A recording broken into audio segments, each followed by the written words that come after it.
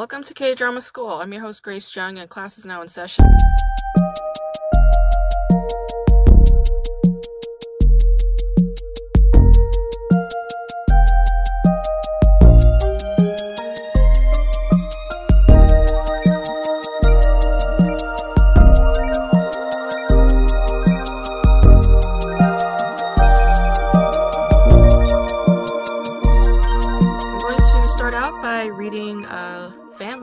That I got.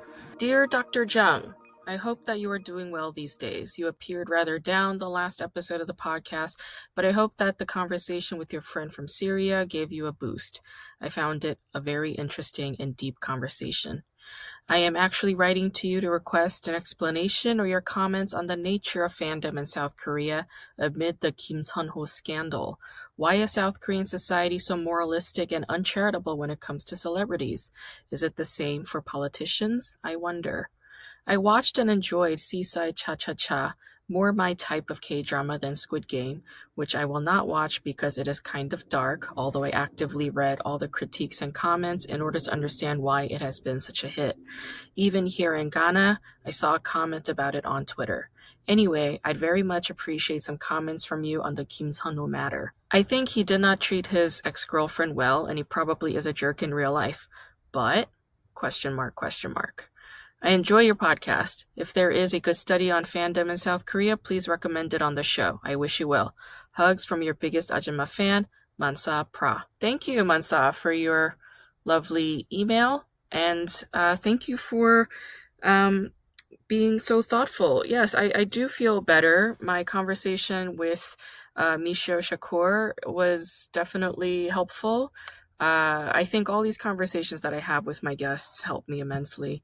So thank you for your kind words. And thank you for bringing up the Kim Sun-ho scandal. Yeah, honestly, I don't really read the news very much these days. I don't read the news mostly for my own self-preservation. And I missed a couple of very big things, apparently, by avoiding the news and avoiding Twitter. I first did not realize that Alec Baldwin had accidentally shot and killed a cinematographer on the set of his current production in Mexico. I mean, I think it's horrendous what happened. I don't know what went wrong, but those kinds of accidents definitely happen on television and film sets. When people die on these production sets, it's really a massive tragedy. And I don't know, I guess I just send my best wishes to the cinematographer's family. And I also send my my thoughts to Alec Baldwin and his family. I mean, of course, Alec Baldwin did not set out to kill this person. Of course, this was a freak and terrible accident. And I'm sure that trauma of having accidentally taken somebody's life will stay with him till the day he dies. But with all that said, I think that's a good place to start with this whole Kim Sun-ho scandal.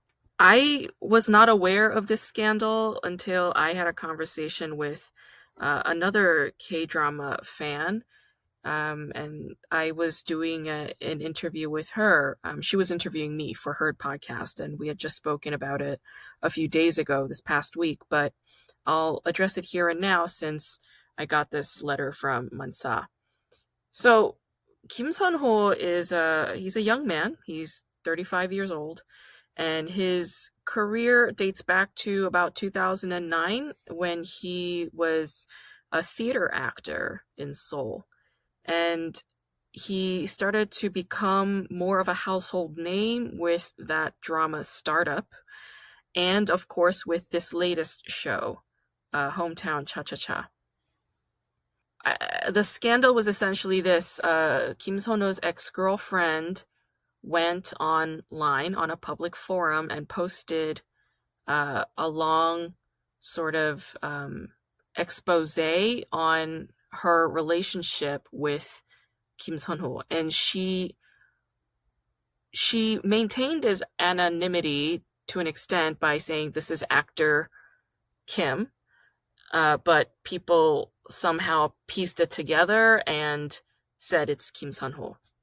So I suppose this woman included enough context clues in there so that netizens can eventually piece these things together. The bulk of the letter, which I have not read, I just kind of picked up bits and pieces from the things that people have told me and from the news articles that I read. But the bulk of it was that Kim Sun-ho mistreated this young woman when they were in a relationship together, and that this young woman became pregnant with his child at one point, and that Kim Sun-ho pressured her to get an abortion, and that when she did get an abortion, he eventually he changed. His attitude towards her changed. His affections, I suppose, had withered, and they subsequently broke up.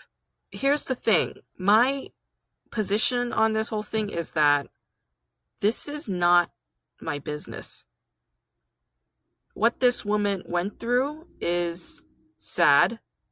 And whenever anybody is in a relationship and there are tensions and there are conflicts, it is painful to everybody involved.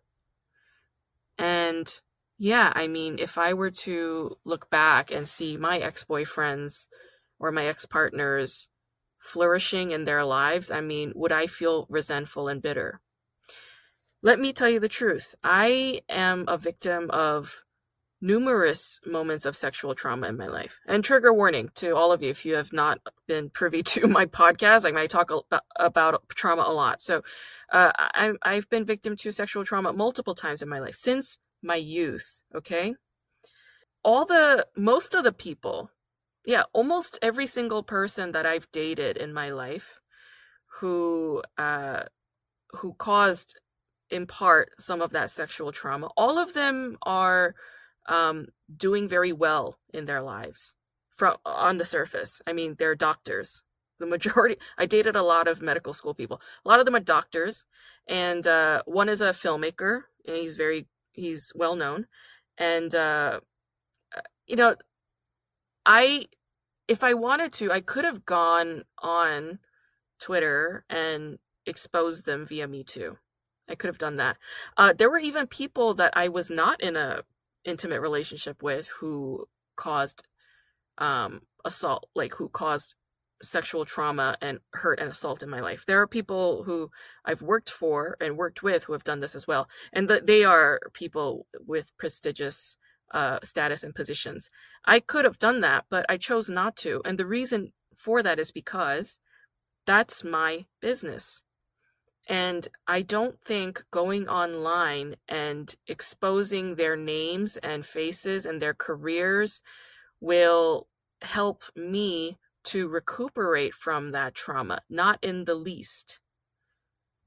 That does not mean that talking about it is incorrect. I mean, I do talk about it. I'm talking about it right now. And I've talked about it in my other episodes when I talked about like ex-partners who behaved inappropriately with me. But I think there's a difference between exposing their identity, especially when they are A-list celebrities, and being discreet about it and making the story my own personal story rather than make a story about them to take down them. I mean, what is the intent? Is there malicious intent? Or is the intention to find catharsis and healing by processing and talking about it, right? And that's where the whole Me Too movement sort of had this nebulous structure. There were these two sides to it. On the one hand, you have the rage, which is very valid rage, because rage comes from pain. Rage comes from agony and suffering. So that's where anger comes from. Of course, that catharsis has to be there. The release has to be there. But then there was this whole other side where there was this malicious intent to take down people from the top ranks. Now, to some extent, that was necessary. People like Harvey Weinstein should not have been in power, okay? The fact that so many people turned a blind eye to his sexual assault of these numerous women is, that's incomprehensible. Same goes for people like Bill Cosby, okay? But then that started to really spread, and it just became more of a, how do I say this without sounding like a right-wing cliche, which is what I am not. I'm trying to be as diplomatic and compassionate and feminist and uh, liberal about this as I possibly can. It became more about taking down people and taking away their jobs and their livelihoods. That's what it became about. And I mentioned this in my podcast over and over and over again, but I keep bringing back what Loretta Ross said. She said, as a liberal, as a progressive, have you taken the time to ask yourself, what is it that you're fighting for? Because we all know what it is that we're fighting against. Of course, we're fighting against misogyny. We're fighting against transphobia. We're fighting against homophobia. We're fighting against colonization. We're fighting against racism. We're fighting against patriarchy. Okay, that's a big list of things we're fighting against. What are we fighting for? What is the vision that we have? What is the imagined future that is awaiting for us as we're progressing towards that goal? What is that goal? What does it look like? Right? What are our expectations?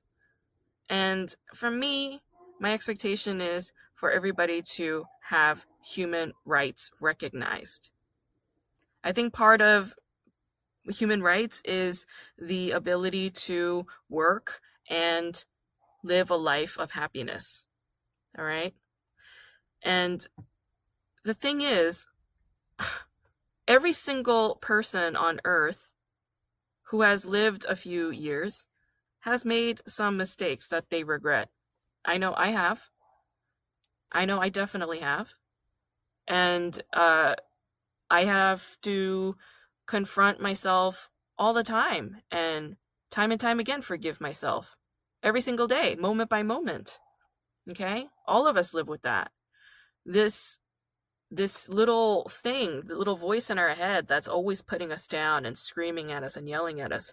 Part of the reason why that voice gets loud is because we have not encountered self-forgiveness, because we don't know how to do it. The only way that you could forgive somebody who has harmed you is when you can forgive yourself for the things that you've done to yourself and to others. And there's no easy answer to that. I mean, I guess I could share my answers to that because I had to confront it, you know.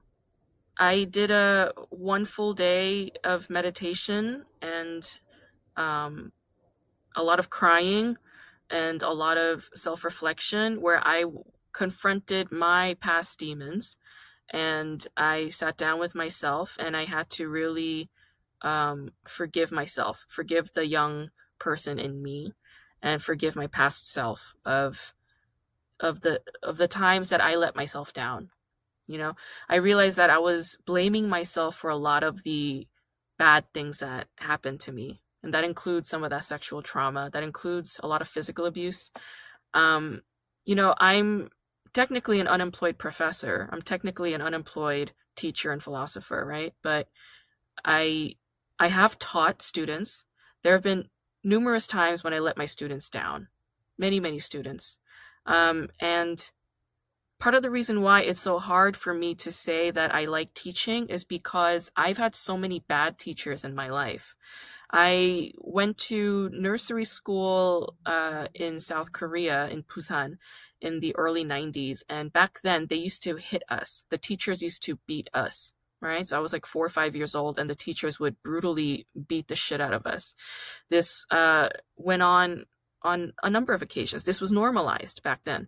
I also suffered child abuse from my own parents, you know. Corporal punishment was a regular thing in my household. It kept going until in my teen years, I basically fought back and I said, you're not going to hit me ever again. I mean, I literally had to physically grow up in size to size up my parents and be like, if you hit me again, I'm just going to hit you back, you know? And I learned that strategy from another Korean American 언니. She was older than me, right? Like she was in college and I was like in high school, and I was like, you know, it's really fucking embarrassing that my parents still hit me sometimes and I'm a teenager. And she said to me, the next time your mom hits you, just hit her back. And that shit is going to stop. And she was right. That shit did stop. I remember like I was like mouthing off one time and my mom threw a remote control at me, which fucking hurt. So I picked it up and I threw it right back at her. And my mom's look of just shock and fear, right? Like, oh, she's not a little kid anymore. She could fight back. Like that moment clicked with her. And do I forgive my parents for beating the shit out of me? Do I forgive those teachers for beating the shit out of me when I was a kid? A part of me, an absolute yes. An absolute yes. They're forgiven because they're just a product of their times and their society. Their parents beat the shit out of them. Their teachers beat the shit out of them. Of course, they're going to beat the shit out of their students and their kids, right? Would I beat the shit out of my children and my students? Of course not. Of course not. But it comes out in other ways. Those kinds of things, it's not about them. It's about me. It's about me struggling with self-forgiveness for having been in those situations and allowing it to happen, which is like a ridiculous concept because I was a child and I couldn't do anything about it, right? So it's like, again, that question of what is there to forgive? Where does this word forgiveness even fall into place in this fucking matrix? It doesn't. There's no place for it. And yet the expectation is there, right? So when I went on my mushroom trip at El Matador Beach, and I asked myself, how do I forgive? The answer that came to me was, what is there to forgive? Huh? If nothing was for you to be blamed, if you were not to be blamed for anything, and if all the things that happen to you, you know the reasons why they happen to you. It's because whatever suffering that person encounters, they're going to project that right back to society if they did not process it, if they did not encounter it and deal with it. Then they're just going to mistreat others the way that they've been mistreated, and that is in return a mistreatment of themselves, right? I know this fully, and I understand it completely. If I know this, then I know that nothing that ever happens to me is personal, right? No harm that ever comes to me is ever personal. It's their own fuck up. It's their own fucking hang up, huh? I've had ex-boyfriends who were unbelievably horrendous to me. I mean, if I detailed them, you would all be shocked. You would be shocked that a person of my being, like how fucking loud and confident and, know-it-all I can be, right? And how I'm a comedian and how I'm a writer and I'm a creator and artist and all that. You would be shocked to know the things that I put up with in my past, in my youth. And yet I did because that's who I was back then. It's not who I am now. I am more empowered now. I have more knowledge now. I have more wisdom now. I know how to take care of myself better. And each day that goes by, as I'm taking care of myself more and more, as I carefully select who I let into my life and who I set boundaries with, right?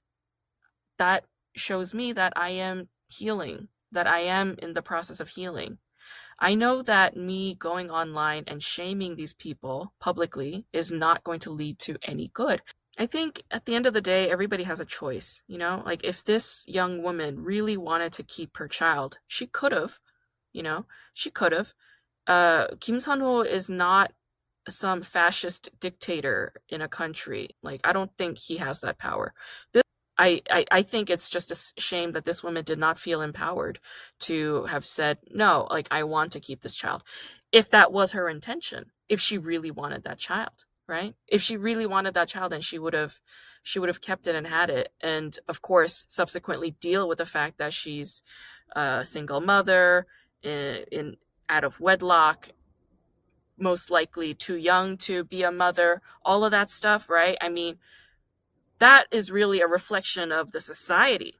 I mean, South Korean society does not make it possible for a young woman to be a single mother and to live a happy and free and supported life. So really, is this Kim Sun-ho's fault? Is Kim Sun-ho the sole person to blame here?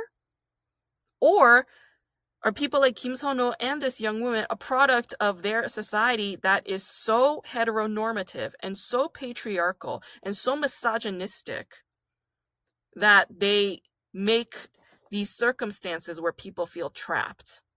Huh? Perhaps if even abortion wasn't so stigmatized in South Korea, this would not be an issue. Gotta understand, South Korea didn't make abortion legal until very, very, very recently. I'm talking the last like couple of years. Discussions of abortion becoming a legal thing in Korea was coming to rise. Do you think that there weren't millions of women who wanted to have an abortion at multiple points in their lives but just couldn't, or had to do it in some seedy way? And imagine the kinds of suffering that was a result of that. Huh? So, okay, so this also becomes an issue of women's rights, women's reproductive rights with abortion. Okay? So, does it make sense to blame just Kim Sun-ho, this one screen actor, for these massive issues that are plaguing a society? Not just South Korean society, but a lot of developed nations. Also, there were a lot of I just heard this, or I saw this. There were a lot of cases where the netizens were directly and pointedly attacking the young woman who posted this. Okay, if you point a finger, you're gonna have a bunch of fingers pointing back at you. That's just the way things work, right? So in a way, she kind of set herself up for that. But I think it's really messed up to stalk this woman and send her death threats and accuse her of all these heinous things. Like, she's a person, okay? She's a person who obviously has trauma, okay? She's traumatized by this relationship, which was probably a not a very fulfilling relationship. She's probably traumatized by the fact that she stayed in a relationship that was not fulfilling and that was hurtful to her. She's probably traumatized by the whole abortion thing, okay? So what does that say? Does that say, am I saying she's to blame? No, I think Korean society, for not having a proper mental health support system to aid women, many, many, many young women who suffer abusive relationships with misogynistic and patriarchal boyfriends, I think that is to blame. Okay? So this is a structural and systemic issue of society as a greater whole, right? And the fact that South Korean society stigmatizes mental health. They stigmatize mental health. That's why people don't go and get mental health help, because they don't want that on their fucking record that might potentially not allow them to get a job in the future. Maybe not even get married in the future, right? Like, people have these goals, these aspirations in life, and they think this record will impede that. Shouldn't be the case, but that fear gets in the way. So when you have that fear holding you back from going and getting mental help and emotional help, treatment essentially, so that you could find healing, you're going to go online and try to find release in other ways. And unfortunately, this instance, it sort of blew up in this sort of out of control situation. And I also just read, I mean, today's Sunday, October 24th, I just read that Kim Sun-ho is currently hospitalized, and people don't know the nature of it, but my assumption, just based on the pattern in South Korea, is it was probably a suicide attempt. Now, Kim Sun-ho, his celebrity fame is quite new, okay? And his two shows, Startup and Hometown Cha-Cha-Cha, is on Netflix in North America, at least. I don't know about the other territories in Europe or Latin America or in parts of Africa. I don't know what the deal is, but in North America, at least in the United States, Hometown Cha-Cha-Cha and Startup are on Netflix. Now that means hundreds of millions of viewers have access to it. Imagine becoming a celebrity like that overnight, okay? Now, fame, money, advertisements, films, TV deals, all of this, yeah, it's awesome, it's good. But when you have fame like that and you have those hundreds of millions, if not a billion, if not billions of eyes on you, there's always this moment when they could flip and turn on you in an instant. That's terrifying. That kind of pressure, it's an inhumane kind of pressure. It's an inhumane kind of pressure that the mediascape has created, that capitalist systems have created. Everybody wants to point a finger of blame and blame one person, right? Like, everybody wants to blame Alec Baldwin. That's what all the press is doing at the moment. They're all saying Alec Baldwin's film set, Alec Baldwin shot, Alec Baldwin. But a film set is an intricate, complex network of many, many, many people with a hierarchy, okay? You could blame pretty much every single person on that set for the death of that young DP. Essentially, you could. And you could blame Hollywood as a whole industry for the death of that young woman. You could blame everybody. But at the end of the day, I mean, what's the point? You know, a woman died, and it's sad, and it's tragic, okay? At the end of the day with Kim Sun-ho, I mean, he's in the hospital, all right? He lost all of his deals. Like TV, like he did an episode on 2 Days, One Night. They took that down. They took that down. He did a bunch of advertisement endorsements. They took it all down. All right? He had movies lined up. He's gone. He's taken off, all right? His career right now is at a zero, okay? I'm sure his life is at a zero. Kim Sun-ho is just as much a victim of the abuse that he caused on this young woman. Do you understand what I'm saying? The victimizers are just as much a victim to their victimization. Does that make sense?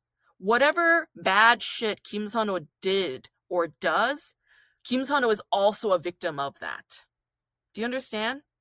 And whenever you or I, as individual persons, cause harm against another person, you and or I are just as much a part of that pain and agony. Can we reckon with that? Can we fully come to terms with that? Can we understand that? Because we have to. We must understand that if we want to move on and find healing. I said this to the person who was interviewing me for her podcast, but I said this. I was like, if you think that what Kim Sun-ho did is anti-feminist and it goes against reproductive rights and women's health rights, then here's what you can do. Instead of going on Twitter and screaming about it and lashing out on this woman or Kim Sun-ho or whatever, you can go and donate to Planned Parenthood. You can go and donate to a women's shelter. Okay, you can call up a friend and ask her how her day is going. You can do something nice for another fellow woman. Festering in the pain and festering in the rage, there is no end to that. If we just stay there, we're not being progressive, all right? We're devolving. We're being regressive. We're being the opposite of progressive. We're being the opposite of liberal. We're being the opposite of loving and compassionate. We're being the opposite of caring. We're being inhumane. Do you understand? If you dwell on the sins of others and make it your mission to bring them down, you are being inhumane. Bottom line, you're being just as inhumane as the rigidity of capitalist and hierarchical, patriarchal situations where they neglect to see your humanity. All right. And I understand your pain. I understand that you want to go down that road because of these systems and people who have treated you that way. But you have a choice not to be exactly like them. You have a choice to say, I am for human rights. I fight for human rights. And the way I'm going to do that is through good things.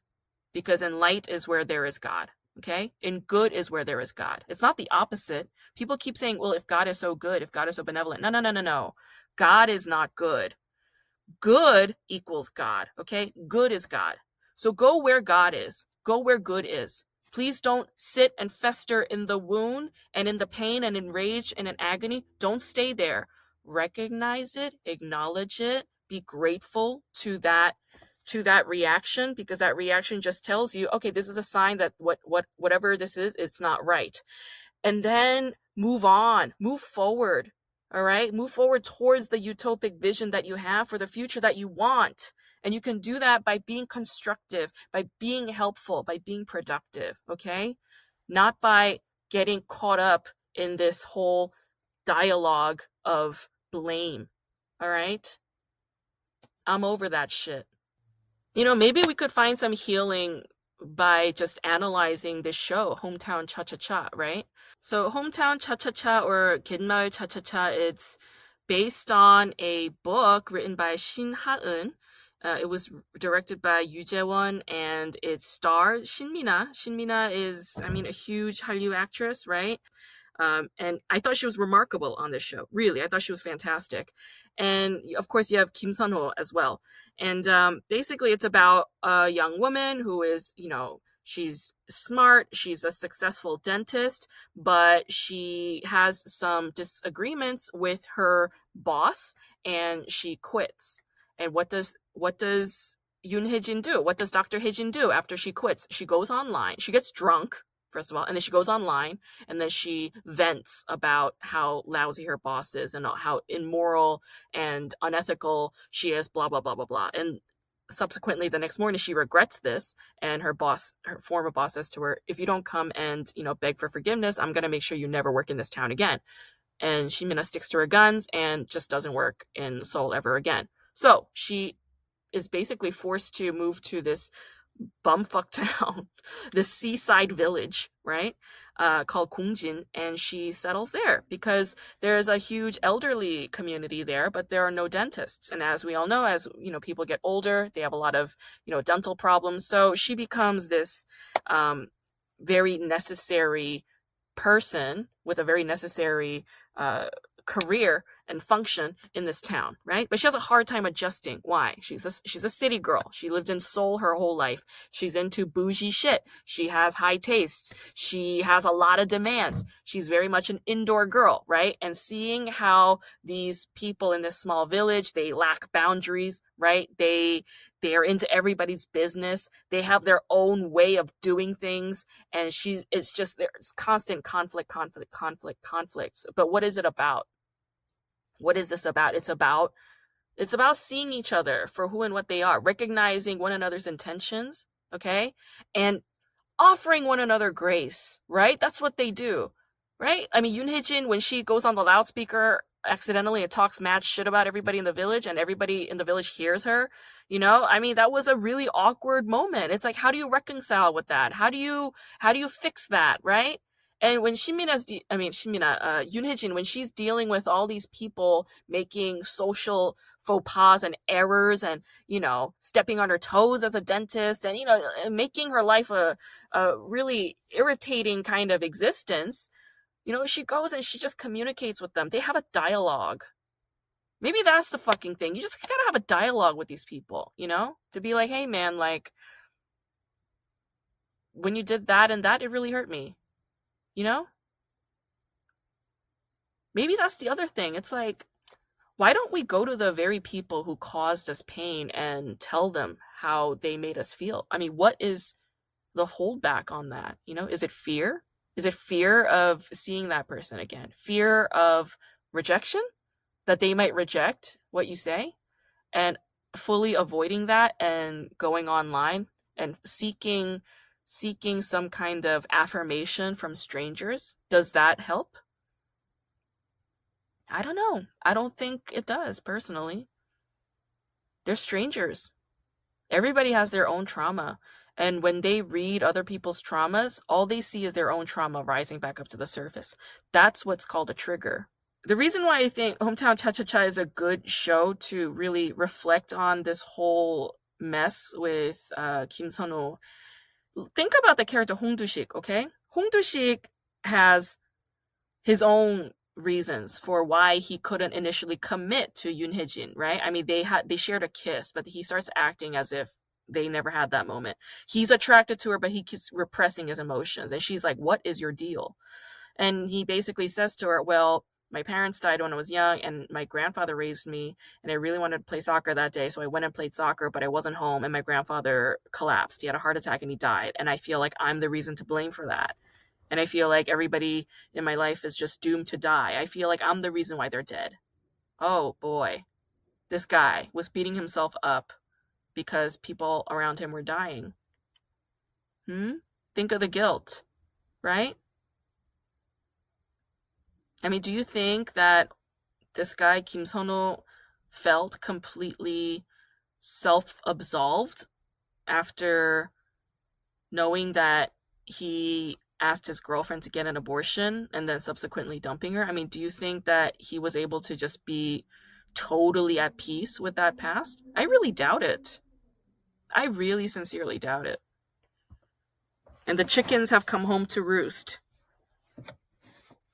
And there are more victims everywhere. That's all I see. And then later you have this moment where Hong Du-sik says uh, he has another sort of shady past, right? Like, when Yoon Hye-jin looked at this photograph that she found on his bookshelf and she's looking at it and he goes over and he snatches it away, right? Like, he has this past that he never talks about. Like, why did he leave Seoul? Why didn't he continue to pursue whatever he was pursuing after graduating such a prestigious university like Seoul National? What is your deal? You're a young man. Why are you not, more ambitious? Why are you not fully, expanding your wings? Like, all these questions, and he's just not ready to answer them, right? Oh, when we're not ready to confront our past, when we're not ready to confront our past traumas, it's just not the time. Everything has its own time. Of course, that timing becomes somewhat forced because he meets somebody. Hong Du-sik meets the son of the security guard at the building where Hong Du-sik was a financial advisor to. And that man, the security man, who was lower middle class with a child and a wife, took out a huge loan from the bank to invest in stocks and put his house up for collateral and lost everything. Put up his savings, lost everything, and didn't tell his wife, right? If you look at the scheme of that, would you say Hong Du-sik's character is the sole person to blame for that? I mean, Hong Du-sik told him, like, please don't overdo it. But this man, okay, he's lower middle class, desperate for money, desperate to get out of his straits, desperate to give his son a better life, desperate to give his wife a better life. He does go to the extreme. He does overdo it. And as a result, loses everything, right? And what does Hong Du-sik do? He gives up all of his savings and gives it to the wife of the man who is now hospitalized, who attempted suicide after this, right? So you see that he's sort of done what he could to reconcile or rectify the situation the best he could. And while he was on his way to the hospital, what does he do? His best friend, his Hyung, this older brother figure, dies in a car accident. And what happens? The wife of that man blames him, says, "You bring him back to life. You're the reason why." I mean, is that a fair blame? Right? It's not fair, but Hong Du-sik's character takes that self-blame, and if you look at the way he is so involved and engaged in every single individual person in that local community, it's like each effort is him trying to heal from that, trying to do better, trying to make up for that. That's what that is. It's this prolonged self-imprisonment. It's this prolonged self-placed purgatory that he wants to exist in because he hasn't forgiven himself. In any case, that's my answer, Mansa, to your question about what I think of this whole thing. And at the end of the day, my opinion is just an opinion, and my opinion doesn't really matter. What I want is for both this young woman who felt victimized by Kim Sun-ho and for Kim Sun-ho, for both of them to find healing. That's what I want. And my other thing is, maybe read gossip less. Yeah. As for audience studies, I don't really have a recommendation when it comes to audience studies in Korean dramas. But I think if you just go on Google Scholar and type in audience studies, Korean dramas, and television, like a few articles will come up. There is an edited anthology on Korean dramas, and there is like 1 or 2 articles in there that addresses audience studies. The book is called The Rise of K-Dramas, and it's edited by Chae-Yoon Park and An-gi Lee. Or is it An-ji Lee? Anyway, those are the editors. So I know that book has a couple of essays in there about audience reception. So if that helps, that would be my recommendation. And you guys, today I'm going to talk to actually an audience, TV studies and audience studies and affect studies scholar. Her name is Leah Stoyer. She's a PhD candidate at University of Wisconsin-Madison. And she and I were master's studies students at UCLA back in the day when we were just master's degree kids. And Leah is also a fellow New Yorker. And Leah is, I love Leah. I think she is very, very funny. I think she is really good at being a host. Like she's had a lot of house parties and dinner parties at at her home in LA, and it was always a marvelous time. She's very good at wrangling social events, and she's also you know just she has a big heart. Like she loves media, she loves movies and TV. She's a big fangirl at heart, and I I love everything about Leah because the things that she studies and sees are so different from my own purview, and I appreciate her for that. And right after my conversation with Leah Stoyer, we're going to have a flashcard series with comedian Ai Yoshihara. It's so we had this like spare room, and she moved in with a dog in this apartment, so this was like her safe room, and now like that's just like what we call it. It's the cat's bedroom, and I guess my office because it gets better internet than where I usually work. Oh wait, so she meaning your girlfriend? Yes. Your girlfriend has a dog. Yeah, she does have a dog. Okay, that's cool. Yeah. Do they get along? Yeah, it's cool. Not really, but like everybody's fine. And Yeah. yeah, it's fine. And like the dog doesn't have his own room, so The we cat can't does. complain. Yeah, yeah. So Yeah. we were talking about the The Sopranos Sopranos movie. movie. Did you watch Mhm. it? Mhm. I Did you did. like it? I liked it. I mean, I'm like, you know, I'm more into the fact that David Chase finally made that movie because I was listening to his interview on WTF, and he kept saying how like all his life, all he wanted to do was make films, but his career is known for The Sopranos, like a TV show. Hmm. And like it's like he can't get out of that identity that the public knows him for. But in his heart, like he's like a screenwriter for film, and he's like got passion for filmmaking. And so I saw the film more as like this meaningful event for David Chase. And Mm. it's like set in Jersey, and it's like it got that East Coast vibes, and like I'm into that whole thing. And so the movie was like, as a film, just objectively speaking, I was just like, okay, this is just a film. Like I'm probably not going to rewatch this. It's not like my favorite thing ever, but am Yeah. I glad I saw it? Like, yeah. I was like, it's worth watching. What about Well, you? that's a sweetly generous view. Well, now I feel like now I feel like an asshole because I thought that you No. were gonna say that it was garbage, and then we like yell at each other in New York accents about how it was In garbage. in I some mean, aspects it was garbage. In some yeah, aspects it's it was garbage, garbage. vafangul.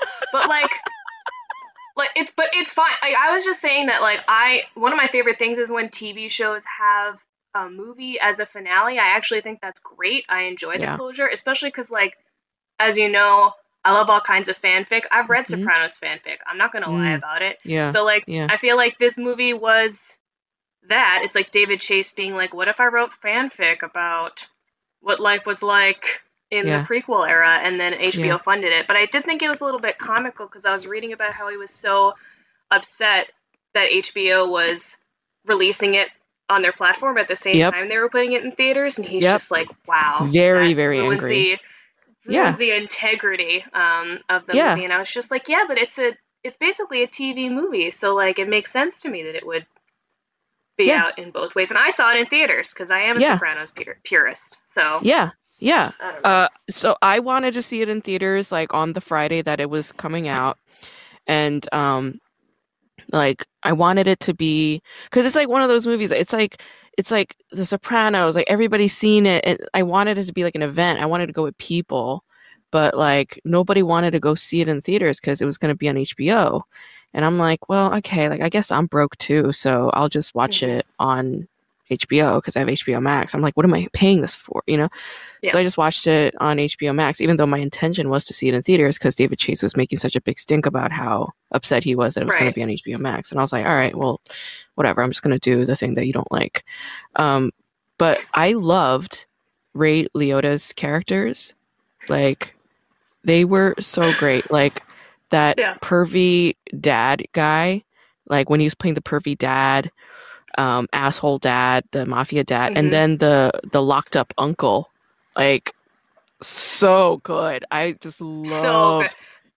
loved him. And you know what is so funny about Ray Liotta playing like these like mafioso characters is that his accent is completely wrong, and that's Yeah, what makes it so right. Like everyone else is just like, "Hey, you got a little Italian piece on the yeah, side." Meanwhile, yeah. like Ray Liotta's like, "Yeah, here I do yoga in prison," and I'm just like, "Why does he? Why does he sound like that?" Like, but it's so wild. It really works, honestly. It makes it just it's He's so iconic. he's always like kind of, typecasted into these like Italian mafia movies, like, Yeah. like Goodfellas and all that, but I think he's like Bostonian. He's like from Boston, I think, and Yeah. he's like Irish. He grew up with an Irish Yeah. family, you know. He was also like an adoptee. Like Mm, he grew up with adoptive parents and stuff. So like who knows if he's actually, I think he said he's Irish. Like he knows that his background is Irish. yeah. But I loved that character so much. Like this guy who is self-admittedly a murderer. He's like, I'm locked hmm up for murder. Totally resigned to the fact that he's locked up. And he's gotten so fucking zen. You know? Yeah. It's like Yeah, he this did some guy. really, really choice lines, like "Why listen to me? I'm a murderer. Why listen to my love advice?" Ah, Um, so and good. that, but that's who I would listen to about that Yeah, shit. exactly. You know? Because he's that he's that Buddha guy. He's the Yeah. guru. And it's like, what's his face? Uncle, who's the main uncle? Uncle, was it? Uncle June? No, no, no. Not Oh, Junior. you mean like Uncle The Dickie? Dickie Moltisanti? Dickie, yeah. Yeah, Yeah. Uncle Dickie, when Dickie goes to this guy, he's not going to like, I mean, he's Catholic. He doesn't go to a priest. He doesn't go to his wife. He doesn't go to anybody with his shit. He goes to hmm a fellow murderer who's in prison, who has all Yep. fucking day to think and reflect and come to terms and make peace. And like the things that he quotes, he's quoting like Buddhist text when he says desire hmm creates suffering. That's like Yep. Buddhist text 101 shit.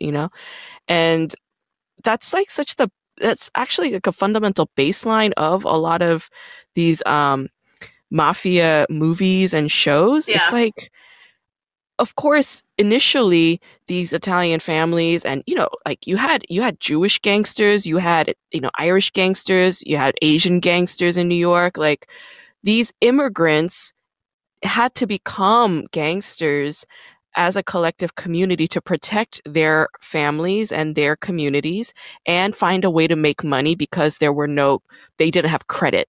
Like hmm they couldn't get bank loans and shit. So they created this underground network for money purposes. But come on, like at this point they have stability, compared to how the black communities were being treated. They're considered white, they have privilege. Like they have money. And so hmm anything in excess of that is greed, right? Anything in excess of, so when Ray Liotta's character says, desire creates suffering, it's like, how much more do you need? How much more do you want? Like, you got a Right. mistress, like, you got, now you want to, like, it's like so much. So, yeah, I mean, I don't know. Like, I don't think a lot of people understand, especially men, like men who sort of glorify these kinds of characters. I don't think they understand that they're all fundamentally flawed, like Right. even like The Godfather, right? Like Al Pacino's character dies alone, like they don't understand that these guys like just let their ego just overtake them, and ultimately they're fucking criminals. Like they're taking other people's lives away just for their own Yeah. ego purposes. Well, that's why I always loved that sort of tension that was, I guess, in the original series, but also this movie about like using these sort of like easy spiritual mantras to sort of like Mm-hmm. self-soothe when you know that like you're doing something that's kind of against the laws of like any Mm-hmm. spiritual following or like the laws of Yeah. nature, you know, right? Yeah. And what you're saying reminds me of this conversation I was having with someone recently about how like men think that going talking about going to therapy is going to therapy, where it's like Mm. I like where you're like acknowledging your issues and you're like, you know what, therapy's a really good idea, and like now I'm free. Now I have the catharsis because Mm-hmm. I know what healing and being a good person is supposed to look like, but haven't Mm-hmm. actually like dug in and done that kind of work. And I feel like that's the dark comedy of The Yeah. Sopranos, where it's like Tony's picking up all these, like, little, like a great wind carried me across the sky. He's like, now I have spiritual peace because I've learned this little Right. mantra that makes me feel better about it. But like, that's, But he's not stopping. He's still yeah, killing. He's still it's like you taking. find a good little, yeah. And that was, that I mean, not to whatever, we're putting spoilers. I mean, this all every single podcast episode of mine has spoilers, so people know. But like, it's like in the end when you know when Melfi's like, oh, I'm making him better, but he's becoming an even bigger criminal. Like when she has Right. this realization and she says, I have to stop therapy with you, you know? Uh it's it's basically saying like, yeah, like he's so at peace with his decisions, his awful decisions, which is life taking, Hmm. that this isn't right. Like this isn't the right course of action, you know?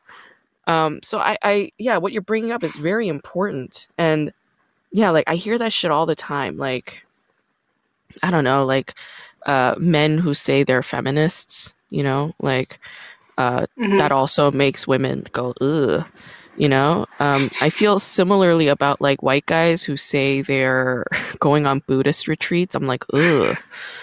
It's like, Yikes. why? So you could come to terms with the fact that your people like colonized and raped and pillaged and, like, is that so? Yeah, it's like I think, coming to peace with your decisions is very important, but coming to terms with it is another thing.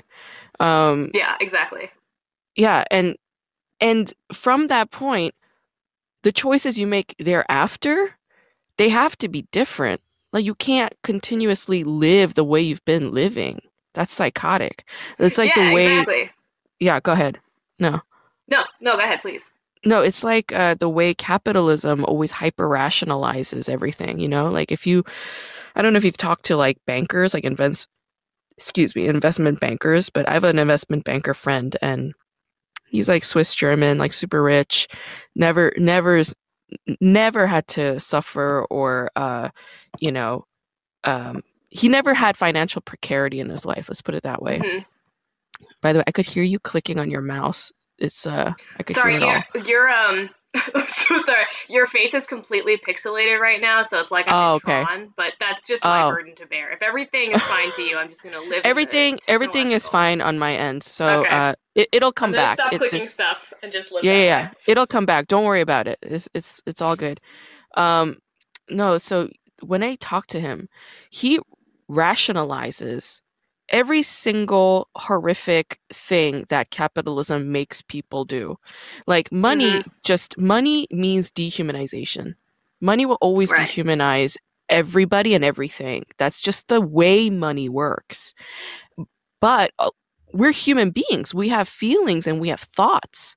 So when something happens, like I had to lay off 35,000 people just because I screwed up, that person's got to sit with that and they got to rationalize why that happened. And if they Hmm. can't face the fact that that's on them, on themselves, which in part it is, but it's not just them, it's also the system and other things. If they Hmm. can't take that burden on and face that, and they only hyper rationalize it as, Yeah. well, this is the way things are and whatever, I resign myself, then that's dehumanization. That is forgetting what it's like to be a person anymore. And forgetting about all the thousands of people that they laid off because of this one dude's mistake or several dudes' mistakes up at the top. Well, yeah, because I mean, these systems wouldn't thrive and continue to work if there was room for human emotion and empathy. So, like, part of even thinking about like that whole like neoliberal complex where it's just like, how am I going to have it all? Like, work really hard and feel really good and make, cute little bento boxes for my kids and like, shop at Kohl's and get the deals. Like, all of that is basically like, it's not possible, but Hmm. to rationalize your Yeah. stress or like the days you cry in a closet, like Hmm. that allows you to continue to keep going at, whatever cog level you're at in a machine like this. Yeah. No, I like that because it's like we need to we need to get in touch with our humanity on a daily basis, like on a moment to moment basis. We need to really face the fact that we're a person. And I think Mhm. when we, as you say, like when we're part of that machine, we're we're gonna have to ignore it, you know? Your boss is screaming at you because you didn't Mhm. send an email that afternoon. They're screaming at you. When somebody screams at a person, the instinct is to like it's like fight or flight, right?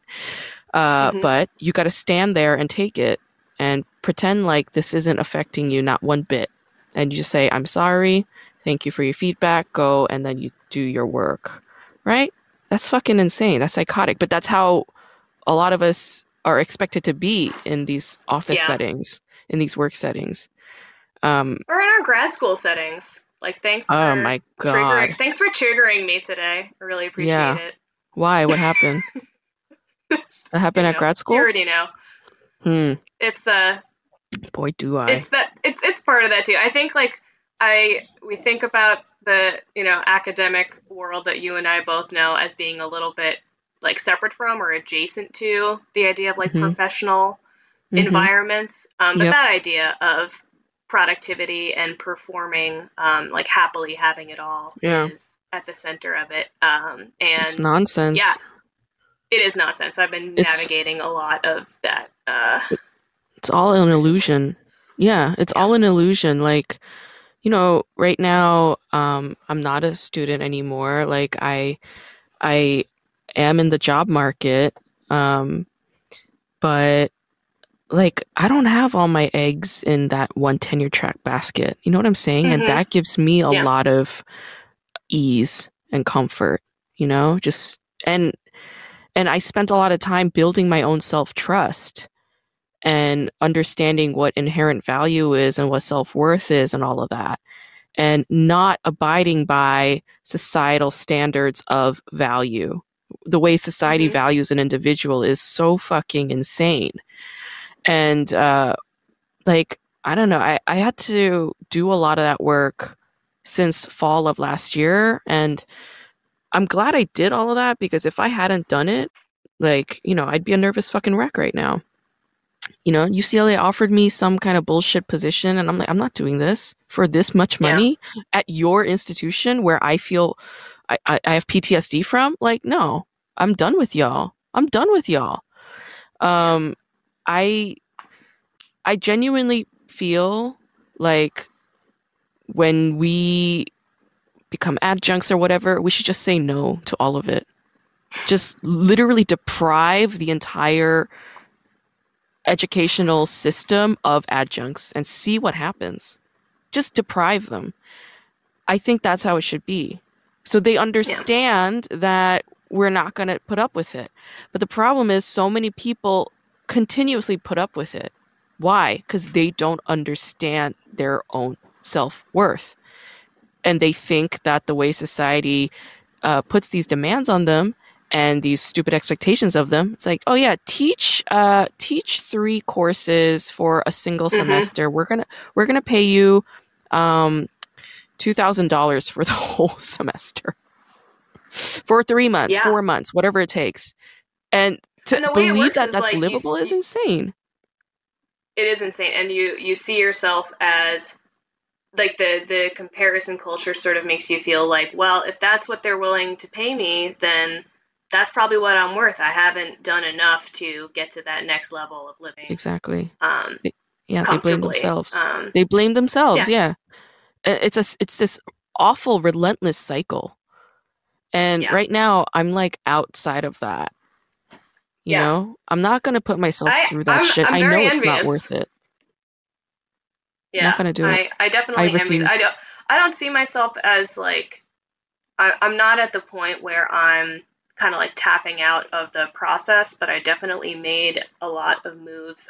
Again, like the same time frame you're talking about, like since fall of last year, to prioritize different things. Like I went to like mental health treatment and took like Mm-hmm. a real step back from Mm-hmm. like the overproduction and the overperforming too, like being Oh yeah. the like that the person in this social culture of Mm-hmm. academia. And like the Mm-hmm. reality is that like it may extend that timeline or make me feel like less of a I'm not okay. First of all, prodigy, I can't even use it anymore because I'm like old AF now. Like no one can, I can never use the word again. Like it's just like I'm like a prodigy for an old person in their 30s. But like, I'm like it's that idea of like I'm not like beating the timeline. I'm not like being amazing. I'm not getting the best thing out there. But like I think part of actually coming to Madison and like removing myself from that UCLA culture and LA and stuff like that, like Oh yeah. it really forced me to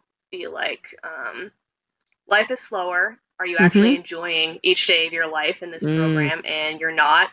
And now, are things objectively better? Yes. Like, did I get, help and support and figure Mm-hmm. out what I want out of my life Mm-hmm. and my job? Yes. Does that make it easier to do this grad school journey? No, because now I'm out of Mm. the fucking matrix and I still have Mm. to, reckon with the bureaucracy in this job market and like Mm-hmm. performing. And so I don't think a lot of people in this academic world like are out of the matrix. Like Mm. you're just suffering every day Mm. and you're hoping that one day, you know, you'll suddenly be making lots of money and be successful and all this will be a blip behind you, but it's not Right. worth it. Yeah, it's like if you equate money with happiness, then yeah, desire creates suffering.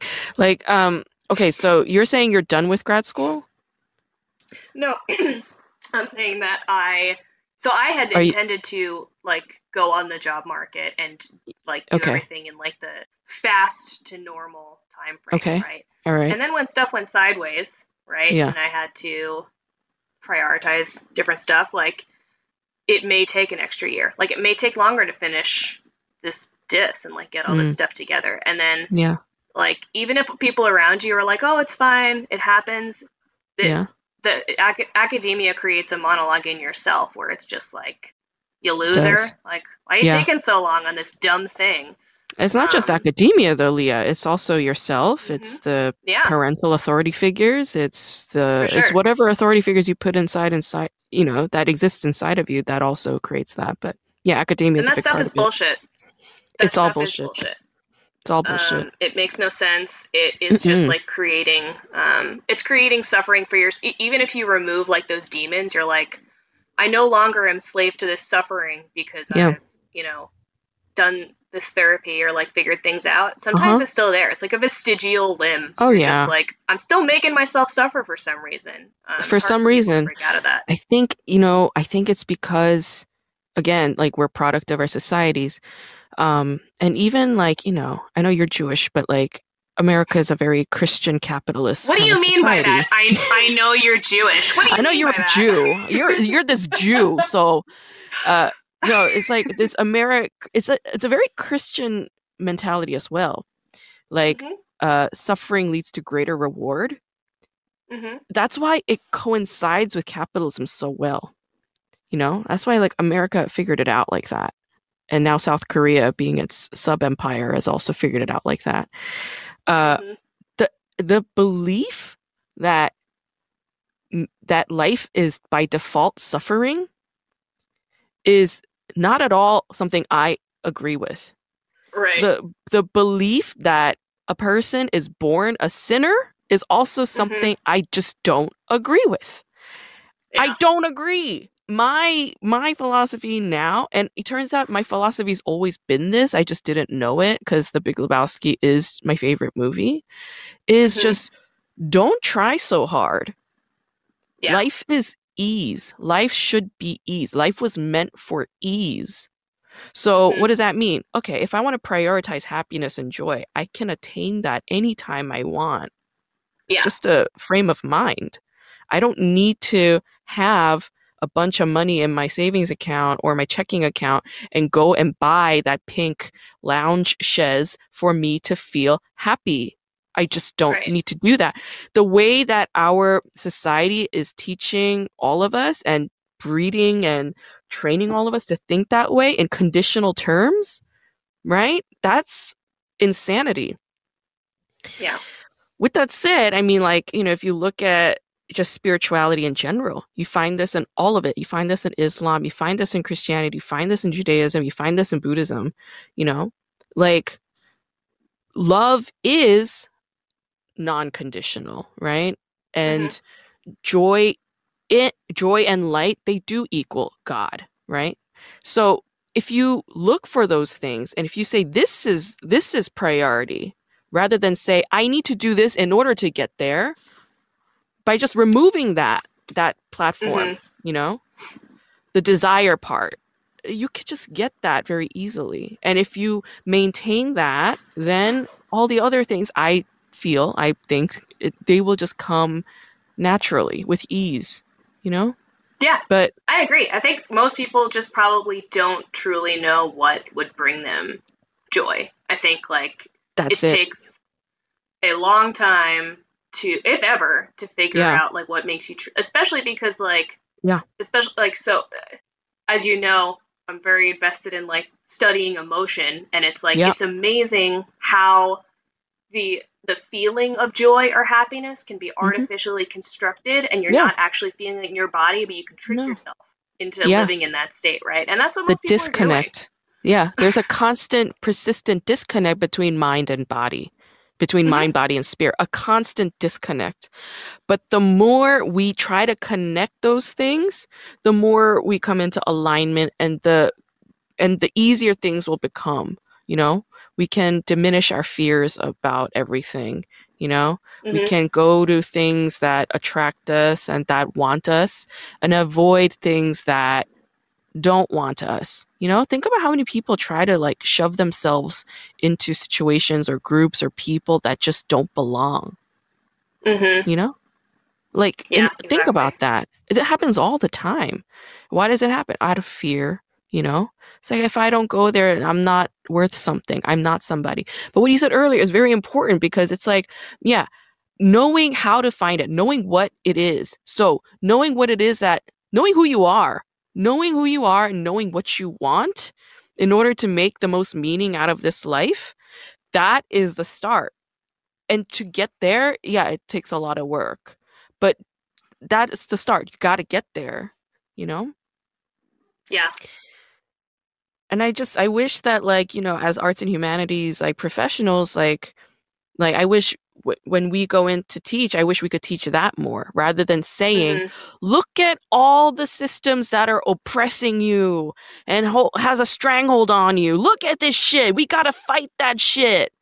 And like I'm really into like Loretta Ross's teaching lately where she says, did you ever stop and ask what you're fighting for? Hmm. What a great way to fucking reframe that shit. I'm like, I don't want to be unhappy. Yeah, Hmm. my dissertation has critical race theory. Yeah, it critiques global hierarchy and white supremacy. Yeah, it does all that shit. Yeah, it critiques misogyny. Yeah, but like I don't want to be miserable. I want Hmm. freedom. I want freedom for myself Yeah. and I want freedom for the people who read the book, right? Yeah. Yeah, totally. I agree. Yeah. Especially with like scholarship that deals with these systems that create human pain based on Mhm. whatever it be, like identity, or economic disparity and things like that. Like I think that's part of too what's so draining about Yeah. talking to other people and like sharing intellectual ideas about it, because it always ends in sort of just like these drainingly negative, like whose fault is this, who's Yeah. the worst at Blaming. this. Yeah. Yeah, Yeah. instead of being transformative and focusing about like, well, what, even when it comes to this like the fucking dissertation, like what brings you Yeah. joy about this work, What do you Right. hope that this work does to propel people forward or make them feel good about Yeah. engaging with these? Not feel good about the issues, but feel good about Yeah. engaging with them and like there's hope Yeah. in, Exactly. yeah, Offering the resolution, offering that breath of or that breath of relief, or even just offering one breath, it's like yeah, that is the work of scholarship. That is our job as thinkers, you know? yeah. Um, like I think those questions are so important, like those questions you just laid out, like, why am I writing this? For what purpose? What is the Mhm. purpose for me personally? And then what is the greater purpose for the people who will be reading this and citing this? You know, those are such important questions. And I struggled with them a lot at the start of my dissertation, but by the end, like they were clear to me. And of course, after Mhm. I'm done with the dissertation, I reanalyze it and I'm like, have I answered all of it? Because I'm in a different frame Mhm. of mind now. So it's a Right. whole different journey for the book, right? Yeah. Um, I don't know, like, I don't know how much you miss California. Do you miss California? I do. Yeah, I miss it in sort of that like nostalgic, like I see it in a shimmery way in my mind's eye. I don't know that Mm, there's anything for me right now going back there, but I miss the memories. I'll say that. right. Yeah, yeah. But, I mean, the landscape of California is really something else. And I bought this book recently. It's written by Simeon Wade. He's like, he's a PhD, but Hmm. he just never made it like tenured, full kind of that kind of looming professor kind of thing because he was gay and he was like openly gay in like the 70s and shit, and Hmm. everybody was just like discriminating against him and he just couldn't get a job. Hmm. So in the 70s and 80s and 90s, I mean, imagine, right? But he uh was how do you say, he hosted an LSD event for Foucault in his house. Shut up. That took sounds. took Foucault to Death Valley and gave him an LS, like administered or whatever, just gave him his LSD trip. Like it was a trip sitter to Foucault.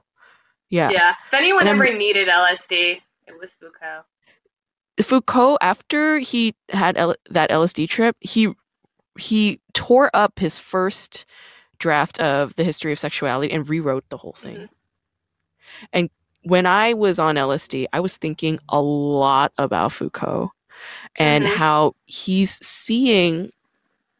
I mean, that's what LSD does, and that's what theory does, right? It helps you Hmm. see what's there, but not visible in the Right. shallow vision, right? You see Hmm. the depths and the dimensions and the layers of everything and the echoes of everything, That's how right? I always thought about when I learned in like when we were first teaching like history of American film, and I learned about the technique of deep focus, where Oh, there are what is that? things that are so it's something that you see a lot in like classical Hollywood and like Yeah.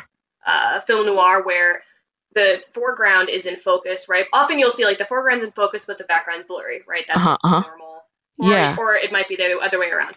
Deep Yeah. focus is this technique where both the foreground and the background, the camera is sort of positioned in a way so that everything is like in sharp focus. So Whoa. like Citizen Kane has a lot of it, so it gives like Uh, these environments this really almost like surreal like look for the audience where you can see and feel everything in there, so no detail is like irrelevant in the scene, ah. right? Like each Mm, each person is in the foreground.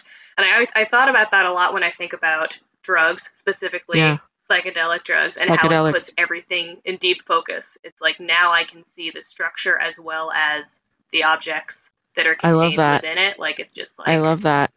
It makes me think of like cubism, like yeah. because cubist painting was essentially that. They were like, how come like paintings always have like the centerpiece and then like everything is just backdrop and whatever. Cubism Hmm. just like disrupts all of that, and it's like every single plane is equal, right? Yeah. And yeah, like, and a lot of those modernist painters and writers, they were tripping on psychedelics, Hmm. like.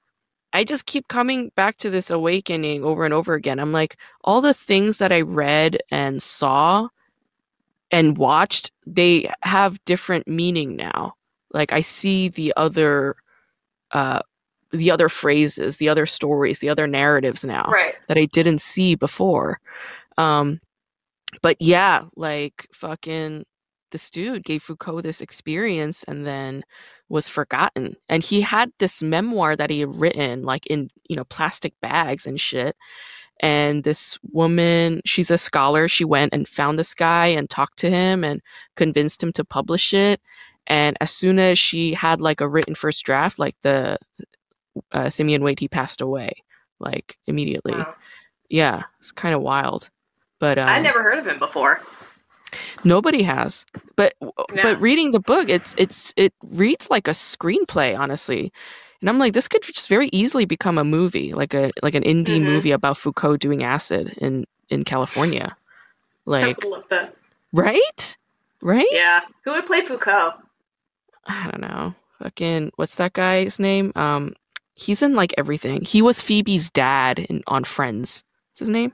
You know who I'm talking Oh, about. Bob Balaban? That is Yeah. a really good casting. That is so stupid. That is really good. Bob Balaban as Foucault. It See, should be him. I was thinking more like Ed Harris for that like weird Oh sexual energy. yeah. But if Yeah, you but could like combine, Foucault was like bald and like, kind of like an elderly twink gay. Like I feel like Ed Harris is too hot. that's You know what true. I I mean? know. Yeah. Yeah. Yeah, definitely But not Twinkie. Bob Balaban is the oldest twink in the world. I could I see love that. I could see him killing that role. Yeah. Yeah. Wow, what a random thing to mention from his CV being Phoebe's dad. But I knew right away. To me, that is one of his. Yeah, I knew you would know. I knew you would I know. know. Oh man. I still remember when you it was at your friend's house, but it was Thanksgiving, and then you were like, "We're gonna watch the Thanksgiving episode of Friends together," Hmm. where Brad Pitt is like the guest, and I was like, "This is like Yeah. so fun. This is like a fun ass Thanksgiving." Like you were always great with that, like your parties and Thanks. events with these like fun gimmicks. I was just like, yes, like she I missed that understands. time. Yeah, you're good at entertaining. You're good at that. Thank you. I Yeah, appreciate that. yeah, Yeah, I really missed that. I remember that one Thanksgiving. Maybe this is the same one, but it was like no one was around except for you and my friend yeah, Tanya, and we had like a yeah, three-person Thanksgiving where I was the yeah. only mutual friend of two people, and it was It good. was great. It I was loved fine. it. Yeah, I yeah, loved it. I had a blast. yeah, Um, but I wanted to ask you about audience studies a little bit. Um, yeah. and like I don't know, like what at this moment. I mean, you're doing. I mean, isn't audience studies like your thing right now? Like, isn't that what you're doing, or Hmm. has it changed? Yeah. Okay. I want to just ask you about like um how do you treat the audience? Like, for instance, I'm working on this. I have it. I have a draft of it. I interviewed three Korean Americans, three queer Korean Americans, and their reception of Korean dramas where there are like queer subtexts or Hmm. supporting characters in it, and um, what their reception was like of that. And when I'm reading the interviews, or rather watching the video recordings of these interviews, I'm kind of treating that as another text, you know? Hmm. How do you sort of like figure out, like, I don't know how to frame this. Like, how do you figure out how to, uh, how do you decide what to choose from the things that they're saying, you know? Because, like, I don't want it to be like journalistic and like take sound Hmm. bites and blah, blah, blah. Like, where do you find the balance with that? Like, I mean, I don't know if you've ever struggled with this at all. Yeah, definitely. I mean, it's hard too because I struggled a lot with. I did a bunch of interviews for my dis concurrently with this other project that I was working on with my advisor that Hmm. was audience studies based. It was like we were interviewing people about their experiences with streaming TV platforms. Hmm.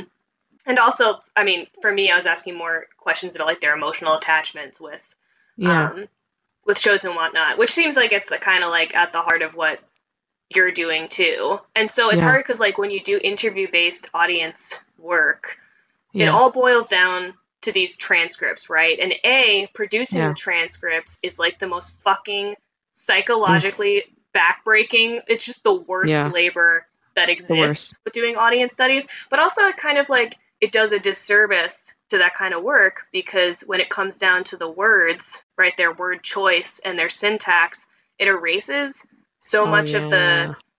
the interaction that you had with them, right? And if you're Mm-hmm. not the one picking out the quotes and stuff, it's useless because someone who wasn't there conducting the interview may not remember that interesting moment that someone had where the words look super irrelevant or average, like they're not saying anything new, somebody else already said this, but you know as the interviewer that in that moment their Right. body language was super animated or Yeah. they're grabbing something from their environment to sort of like Yes. illustrate this to you. So like Yes.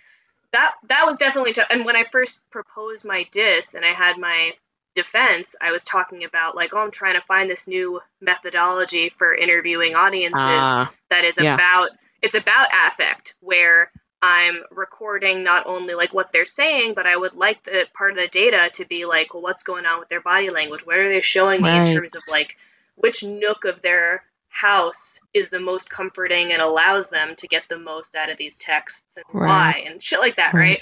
Yeah. Um, so I find that like it's challenging because choosing the right we have to go beyond like choosing the right quote, right? Like it's Yeah. not just about like do I create a good data collection system where I can search the word queer and get Right. little sound bites where they all talked Uh-huh. about queerness, Uh-huh. right? Like so I think like I don't know that there's an answer to that yet. The only answer I feel like the only answer goes back to like neoliberal like you need to do everything in your work because that's the only way to do it is to enjoy it all and do it all, which is like if you conducted the interview and you did it on video or you were in their house, like you should be the only person to extract that data because it all comes down to um, like what happened in the space of that Hmm. conversation that was important. It's not like did they give me a good quote that I'm going to use, but Right. like um, were they animated discussing this particular thing? Like, And you when did insert I those feel the details most? in? Yeah, I think so. Because, like, when Yeah. did I feel the most connected as an interviewee Yeah. discussing this series with this person? It's Yeah. because we shared this we shared like a little smile at that point, right? So it Yeah. indicated that this thing created a parasocial relationship between us. Like, Yeah. that stuff's important. It And is. just gets lost in, All the quoting, time. I think.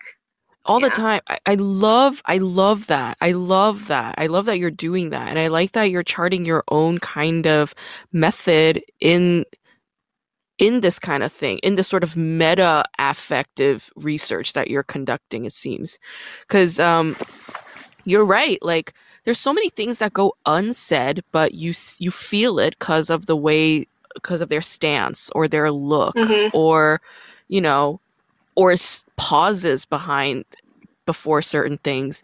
Like it creates drama. It's like you're kind of trying to recapture. You're becoming a novelist essentially, right? Well, yeah, Or like it's novelistic or journalistic. Like you said, like it sounds like journalism. Like, what the fuck is wrong with that? Like, journalists know how to create drama and tell a yeah, story. What you know how like you're reading these yeah, profiles of people, and they're like, so she sat at the table and she like stirred her like low fat chai latte yeah. and Well, like the New York looked Times busy does a over the lot of rim of that. her. They do, and like when you read them, it's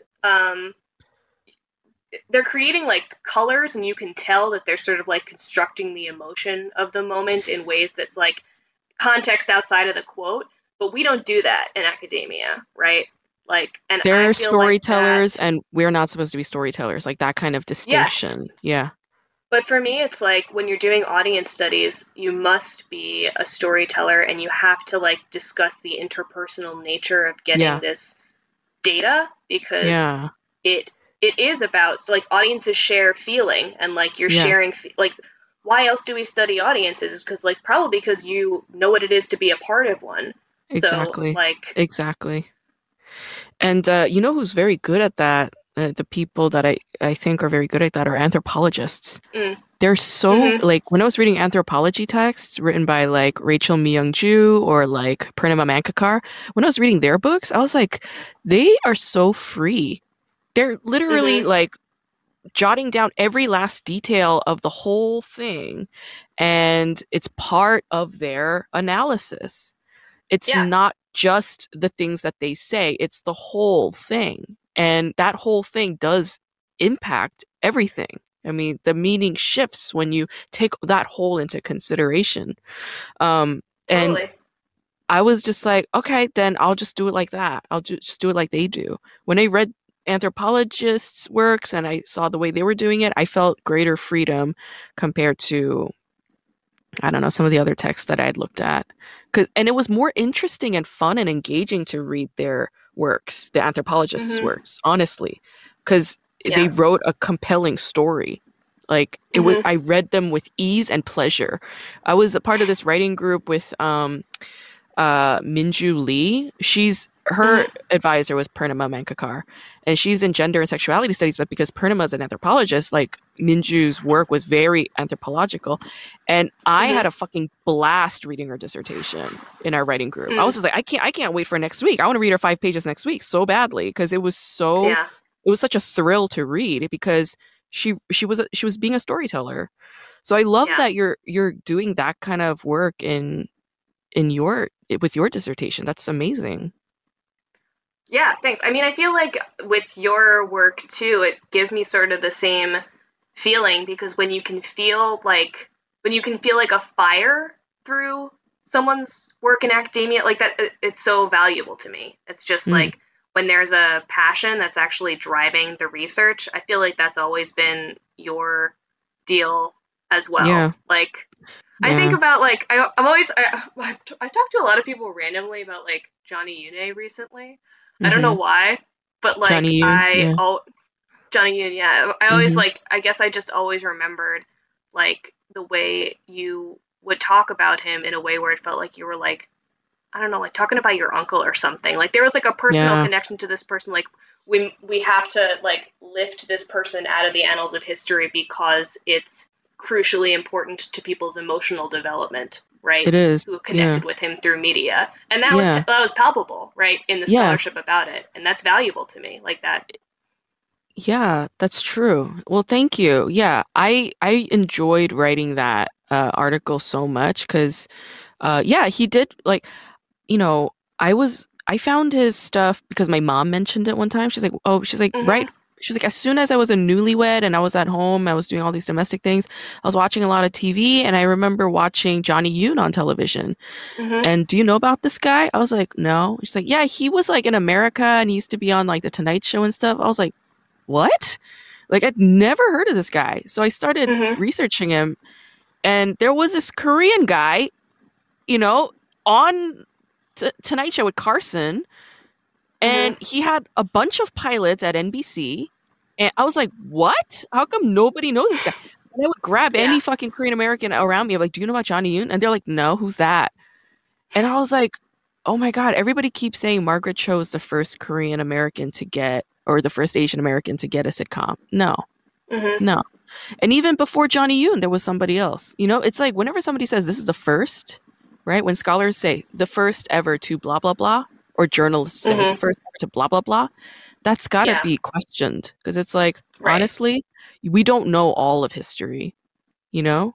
So to claim Yeah. them to be the first ever, you know, you could reframe it as like the first ever documented herein, or, you Mhm. know, but there's no such thing as the first. There was always somebody Well, you always before. gotta say the first documented because it's like what you're saying tells us, when it comes to who's doing the documenting of like the Yeah. first person to do this, like who's got an Yeah. interest in exposing, Huh. you know, Johnny Yoon before Yeah. Margaret Cho. Or just say there's no first. There's no fucking number. Hmm. You know, everybody's got to be like number Yeah. one. I was like, no, it's not. That doesn't fucking matter. He's just a guy that was around at this time, and and the Asian American community, which bitches about how there is not enough representation, it's like here you go. Here's another one to add to your Hmm. list and find comfort in it. You know. And Mhm. Johnny Yoon Yeah. was comforting to me, a great, like very comforting to me to know that this guy did it, you know? Yeah. And I discovered him right before I started stand up. I wanted to do stand up so badly, and I just didn't have the guts. And here was this guy whose language English is his second language. You know, he immigrated to the States in his 30s, and he Mhm. was on television telling jokes. I was like, what the fuck, you know? Like, what excuse do I have, right? It was that kind of thing. Mm. Yeah. Totally. But I'm so happy that you're doing you know, you got your research going and that you have like your own kind of uh how do you say? You have a sense of agency with your methodology. Like I think that's Mm. powerful and I think that's dope as hell, you know? I think that's empowering. Thanks. Thank you. Yeah. Yeah. I think so too. I think that like um the productivity part of it is hard because I feel very, very strongly about this methodology and I feel so inspired when I like read the work that I'm Hmm. building into it. And then when I start putting Sorry. together, wow, I'm wow, sorry. I know that was fucking rude. unprofessional. Yeah. That was rude as hell. Quiet But on like, set. no, it's fine. Yeah. Yeah. Yeah, but when I actually start putting things together, yeah, I get that sense of insecurity because I feel like, well, who am I to declare like this is a really important thing to do? Like what am Hmm. I actually contributing that someone else isn't gonna like come up Hmm. with? But I Hmm. mean, when it comes, I think that so many people are having that same thought Hmm. that like it is better just to say the thing and then let somebody like argue with you or like learn Hmm. later. I think it took me a really long time to get to that point. To stop being so Yeah. sort of like self-doubting and precious about this Oh stuff. my Because like God. if I Yeah. think it's important and I can Yeah. like yell in your face about it, then it's something that I Yeah. should be Yeah. doing and writing And about. You know. you know what you just said is so like it's so true. And it's like if somebody wants to argue with me about it later, like let that come. But even that is like you created this imaginary enemy who's gonna come and yell Right. at you about it. Like the defenses are Right. already there. Nobody's gonna come and yell at you about it. You know, like they're Right. gonna Yeah. be like, "You created a methodology that I needed for my work. Thank you." You know, imagine that Mhm. some more. You know what I mean? Yeah. Like the imposter syndrome, the insecurity, the self-doubt, right? Those things are like always there, but there are ways to quiet them down, you know? Yeah. And What's sad is how people find that stuff so comforting. It's like that's your I comforting space to go to just be like, well, I'm a garbage and I'm just gonna no. marinate in that. Like that's sad. It's That's so sad as hell. sad. That is sad as Yeah. hell. And there's no God in that. No, no, no. No, No, there is no God here. there is Yeah. no God there. No. Uh no, like but that's real and every single grad student has moments like that and Mm, that's okay, but it's like there are ways to get out of it, you know? yeah. The only person that it should matter to is yourself. Mhm. If it's meaningful to you, then who fucking gives a shit? You know, somebody's opinion is just an opinion. It's not a Mhm. fucking axe in your head. It's not. Right. It's just Yeah. their opinion. And there's no need to engage that opinion if it doesn't vibe with you. Like Maria Bamford said this and it helped me a lot. I had this very unique opportunity to like have a one-on-one session with Maria Bamford one time. And Oh, awesome. yeah, it was pretty amazing. And, you know, I was asking her, I was like, you know, sometimes I feel like a joke like this wouldn't land in certain spaces. And I was like, how do you deal with that? She's like, I bomb at the Laugh Factory. I bomb at the Hollywood Improv. I bomb at the Comedy Store. I bomb at all of these nightclubs. And she was like, and I don't care because what's funny to me is all that matters. If it makes me Mhm. laugh, that's all I care about. And Yeah. there's no way you're going to please everybody. There's no way. And I was like, Yeah. that, thank you. That's all I needed to hear. And I apply that to life and everything. You know, people come up to me sometimes they'll be like, Grace, you're a bitch. I was like, so what? I'm okay with that. Yeah. Yeah. And I know the truth. I know I'm not a bitch. You know what I'm saying? Right. You know, they might take Yeah. it that way, but I know that I'm not trying to be personally a bitch to them. I know that if I come off as that, it's because I'm dealing with something or I'm protecting myself or I need to take care of me first. Why? I'm the Mhm. one that's responsible for me. So I say you do you. I think what you're doing is I fucking agree. amazing. Yeah. Thanks. Yeah, I think like I've been thinking a lot about like lowering the stakes of things. I think when people think about somebody arguing with them or bombing like during Yeah. their set or something, it's like, Yeah. wow, the stakes are so high. What's going to happen is that people are going to laugh at me. And I think that kind of saying, okay, like the worst thing that is that the worst thing that could possibly happen, and like how Yeah. bad is that worst thing? And like Uh-huh. in Uh-huh. reality, like none of those worst things are actually the worst thing. They don't matter. But They don't yeah, matter. You're still the man with a standing and capital M. yeah. You're still standing, you're still breathing, you're still gonna go somewhere and Mhm. get a cup of coffee. You still have a Mhm. house, you still have your health, you're still standing. That in and of Yeah, itself and is a you miracle. were still on stage that night where you wanted to be. So that Yeah, it already there you happened. go. So the best thing Can't take happened that away. already. Exactly. Yeah. Yeah, Dave Chappelle said that when he was 15, he bombed and he was like, you know what, this isn't so bad. And after that, his fear went away, you know? Right. And it's like everybody should just understand that, you know? This was amazing, Leah. Thank you so much for making the time. I Yeah. learned a lot from our We conversation today. didn't even talk about K-dramas at all. That's not the point of these things. People come to listen to this looking for K-drama shit, and it's like not even there. You know what? Like, you're not going to learn anything about K-dramas today, but you will learn about self-actualization and escaping the matrix. And The Sopranos. The Sopranos. I honestly would have worn my tracksuit. I wore my tracksuit that night to the theater, and I was like, I'm gonna be so cool wearing my tracksuit. Of course you did. I've got like my gold change. My gold change. There was like no one there, and it was so sad. It's okay. But it's so good. Yeah. It means something to me, man, and I see you. Yeah. It's something to us.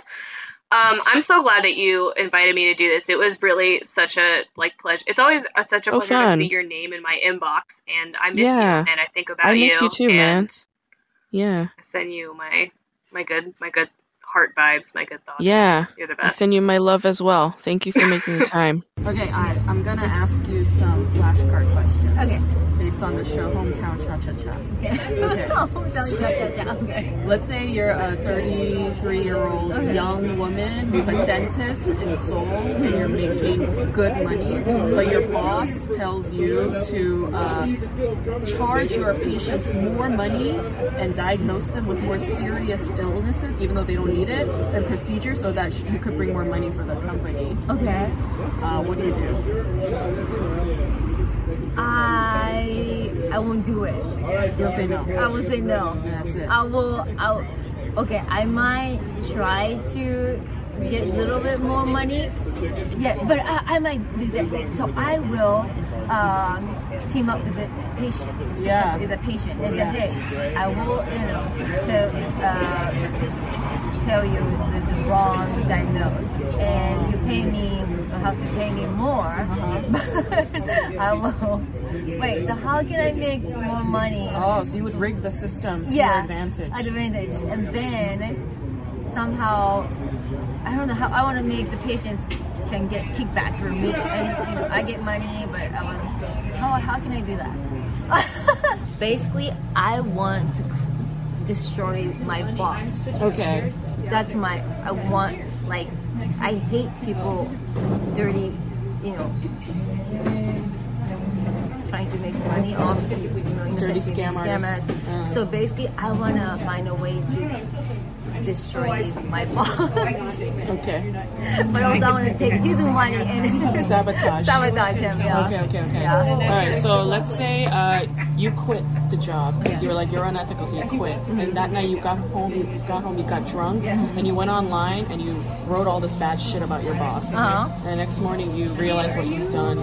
You also spent like $2,000 on a pair of shoes that you bought while you were drunk. What do you do?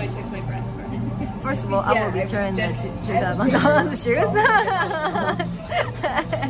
And because so I wrote, whatever I did online, I can't take it back. So what am I gonna do? To get ready to be sued. Okay. Oh. Okay. Yeah. All right. So, but I don't think I mean, because I lost a job, right? So maybe I'm not. Should I be afraid that he's gonna come after me? Or not? Okay, That's fair. Yeah. That's fair. Yeah. All right. You moved to a small town, Seaside Village, because that woman basically talks shit about you to everybody and nobody's gonna hire you. You moved to Seaside Village. There are no dentists there, but big elderly community, and they all need dental work. So you're a big asset. But everybody's annoying. You know, old ladies are like saying, "Why do you jog with like a sports bra? You know, you have to put on more clothes." You know, they're giving you shit. They're like, "Why aren't you married? You know, you should be married." They're saying all this shit to you, and you hate it. So you call your friend and you start complaining and like talking shit about everybody in town. It turns out you were next to a microphone, next to a loudspeaker, and everybody in town heard you talk shit about all of them. What do you do?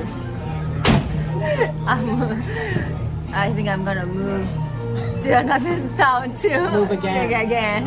I don't think they will accept me again. You know what I mean? If it's in Asia, small town, they're Forget not. about it. Yeah, they're Forget not about gonna it. accept me ever It's again. Over. Okay, good. All right. Let's say in this small town, there's a young man. He's like mid-30s. He's kind of attractive, right? One drunken night, the two of you guys, you kissed, okay? You smooched. The next day, he acts as if nothing's happened. And he says he doesn't remember. What do you do? If just a kiss, Just a kiss. just kiss. He was, okay. I let it go because just a kiss, and he doesn't remember. Fine. I pretend that I don't remember either. But if it was sex, different story. Okay. You don't remember me? Okay. Fair. Yeah. All right. This man and you guys start dating. While you're dating, he has like all these secrets about his life. You know, he went to one of the best universities in Seoul, but he lives in this small town, and he's like working as a hall monitor basically. He just does small errands. He doesn't really have a proper job. Okay. He has no ambition, and he's a young man. And you ask him about his past, but he doesn't tell you anything. And one day you found a photograph in his bookshelf, and you start looking at it, but he snatches it and he yells at you. He's like, "Why are you going through my shit?" What do you do? Okay. First of all, I'll definitely dump him.